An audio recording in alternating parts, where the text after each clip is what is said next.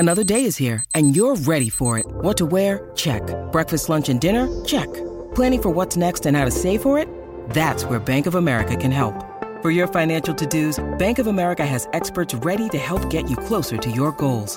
Get started at one of our local financial centers or 24/7 in our mobile banking app. Find a location near you at bankofamerica.com/talktous.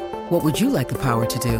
Mobile banking requires downloading the app and is only available for select devices. Message and data rates may apply. Bank of America N.A., member FDIC. Hello and welcome to the Everything is Black and White, a Newcastle United podcast brought to you by Chronicle Live. We are the only place you need to come for all the up-to-date news about your club. We have a panel of expert writers who have covered the club for many, many years. We have legends of the game who also join us as special guests, as well as writers from further afield. Hit that subscribe button and get your weekly update of Newcastle United.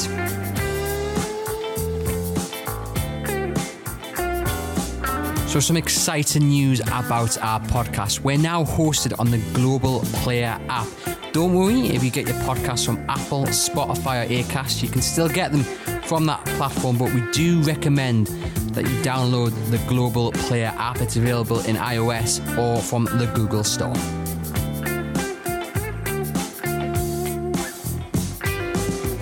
Hello, welcome to Chronicle Live on Facebook, joined here by our Chief Sports Writer, Lee Ryder. Another busy few days for you, Lee, for Newcastle United fans to keep on top of. Can you just give us your latest understanding then of where this Newcastle United takeover is, where the Premier League test is at the moment?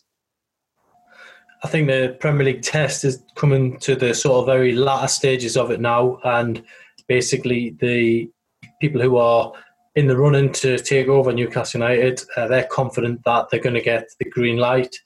It will then be a case of the funds being transferred into Mike Ashley's account, and then that should mark the beginning of a new era.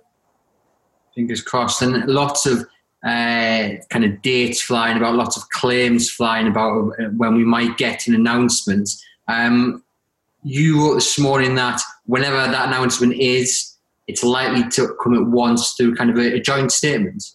But the reality is that the paperwork, eventually that will all get signed off. Eventually the money will go into the account. And I think if you go back to when Manchester City were taking over, I think it was something like from the date it became known it was agreed, I think it was about 22, 23 days after that. So we're kind of heading into that time now. You have got a lot of people who they're desperate to get this story, that they want to be first, they want to be able to say, I told you so.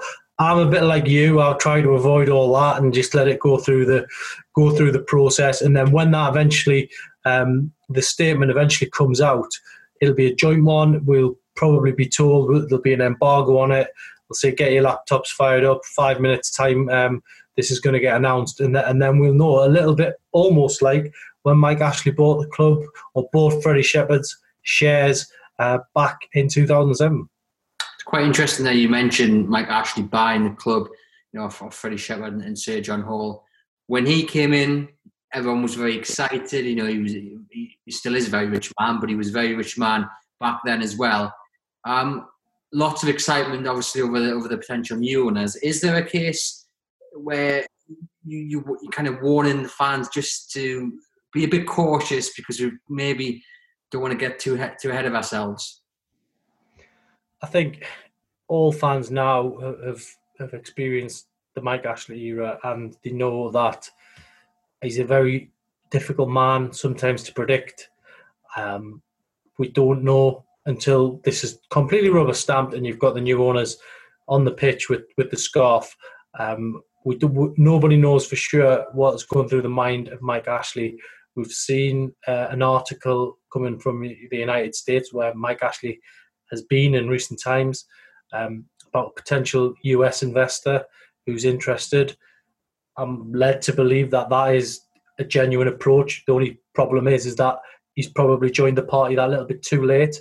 And from his point of view, the exclusivity lies with the Middle East Consortium led by Amanda Staveley. So he would have to wait and see how that sort of pans out.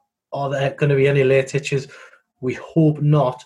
But it looks like there is, someone late in the day sniffing around Newcastle United and potentially seeing some potential. So it's been an interesting few days, as I say, with Mike Ashley, very hard to predict, won't speak to any media, and it's going to be very difficult. It's going to be very difficult to predict and nail down exactly when that day will be. You mentioned there right at the start about we're kind of coming to the closing stages of the Premier League test. We've spoken previously about the letters of objection that have gone in the statements from various people.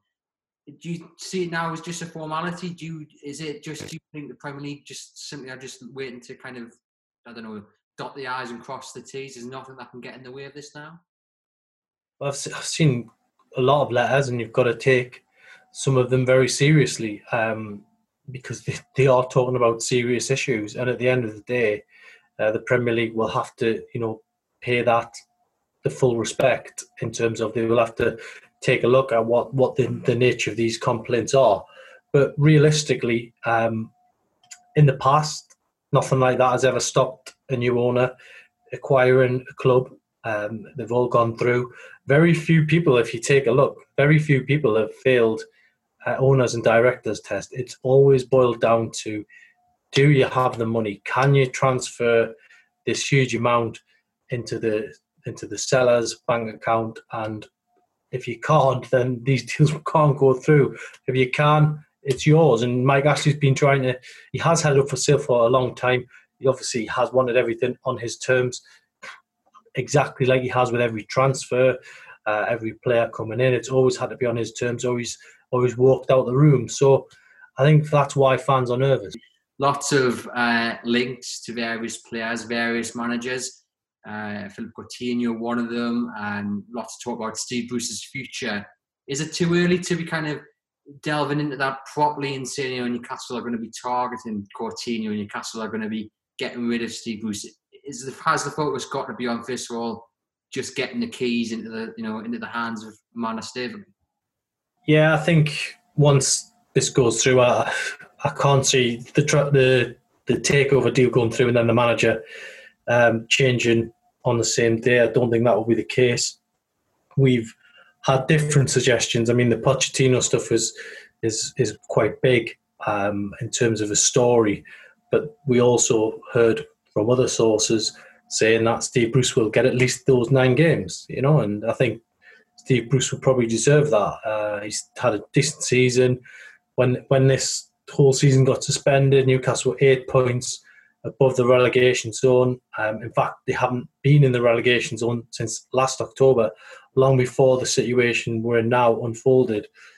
Quarterfinals of the FA Cup, yes, Manchester City were lying in wait, standing in the way of that potential trip to Wembley, which sadly doesn't look like anybody's going to get that now, regardless of what happens. Games are going to be behind closed doors. So, but looking at the season in isolation, I think Steve Bruce has done a good job. I think he would deserve those 9 games in the Premier League at least, see if they can get a steady finish. And then, that's, sitting down with the owners. Who knows what Steve Bruce would be able to do if he had the final say on players and he got these huge funds and started bringing in some of the names we've seen Newcastle linked with. Kevin Keegan was able to motivate the team he had with the entertainers. He had some class players. But he was able to motivate them. I'm pretty sure Steve Bruce can motivate them. Is he the very best out there? I think even he said that he's not. So I think he would just want a fair crack at the whip. Would he get those 9 games? I think that would be a fair deal, and then see where it goes after that. But yes, I can see some of the managerial names being linked with. They're very exciting prospect for supporters, no doubt about it. Just a penultimate question then. Kevin Keegan linked with a return and ambassador's role. I guess if you want someone to kind of sell the club out there on the dinner circuit or whatever that role would entail, a few better people than Kevin Keegan to really sell the club to people. I mean, Kevin Keegan was a brilliant manager, a brilliant player, brilliant captain for the club. The reality is, he's probably a top PR man. If you want to go around the world selling Newcastle United, there's few bigger names than Kevin Keegan who's pulled the black and white shirt on. It went horribly wrong for him under Mike Ashley. Early on you knew it was going to, because Mike Ashley undone his good work straight away, didn't he? He gave Kevin Keegan the job, and then he put Dennis Wise above him as a director of football, which was never going to work. And now, would Kevin Keegan be interested in come back? I'm 100% sure he would be, because he loves the club.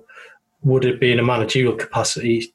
I can't personally see that. I don't know if that's what he wants at this stage of his life. Maybe he gets carried away with the sort of romance of it all again. I don't know. It just seems such an obvious link to put out there. But I certainly haven't spoken to him even this year at an event. He said that he wanted to, one day he would come back. He said he would do it differently. He said he would invest more in the academy. He would potentially look at the sort of younger players. But if someone comes in with an open checkbook, you just never know. I'm pretty sure it's an exciting possibility, that's for sure. Most certainly. And then just to wrap up, Lee, what has to happen next? It's a pretty similar question. I think I know your answer already, but what are we looking for? What are we waiting for now, do you think? Yeah, well, the Premier League test being passed is the first hurdle. And then obviously the money being transferred. And from a journalist point of view, then your phone ringing and potentially being told, as I say, get your laptop ready in 5 minutes' time could be the biggest statement you are ever going to write, or the biggest story you're ever going to cover. But you can't get too carried away. You just have to, as I say, wait and see what happens. You have that sort of situation going on with social media now, totally different to last time Newcastle changed hands. Didn't really have social media. It wasn't that much of a big thing. Yes, you used to have the old message boards, didn't you, on the Chronicle and things like that, and people used to post rumours on there, but nothing to the scale of your Twitters and Facebooks, where this is like a really powerful tool. This is going to spread like wildfire when this announcement is made. You're going to see lots of GIFs of cans, and you're going to see lots of pictures of fans probably drinking a full can in one go. They're going to be that excited. But we have to wait and see. We can't get ahead of ourselves. We need this confirmation now. We've been waiting for it for a long time. And as I say, as you mentioned, Mike Ashley, you just can never judge him. And has he got yet another twist or turn to throw in there? I genuinely hope not, and this is the start of a positive thing. But until you see that new one on the pitch with a scarf, I think it's very wise to stay grounded, even as hard as it is, though. Well, thank you very much, Lee. We will bring you all the latest Newcastle United news. You just got to head over to Chronicle Live to follow Lee and Mark and Kieran and the rest of the gang. Thank you very much for joining us.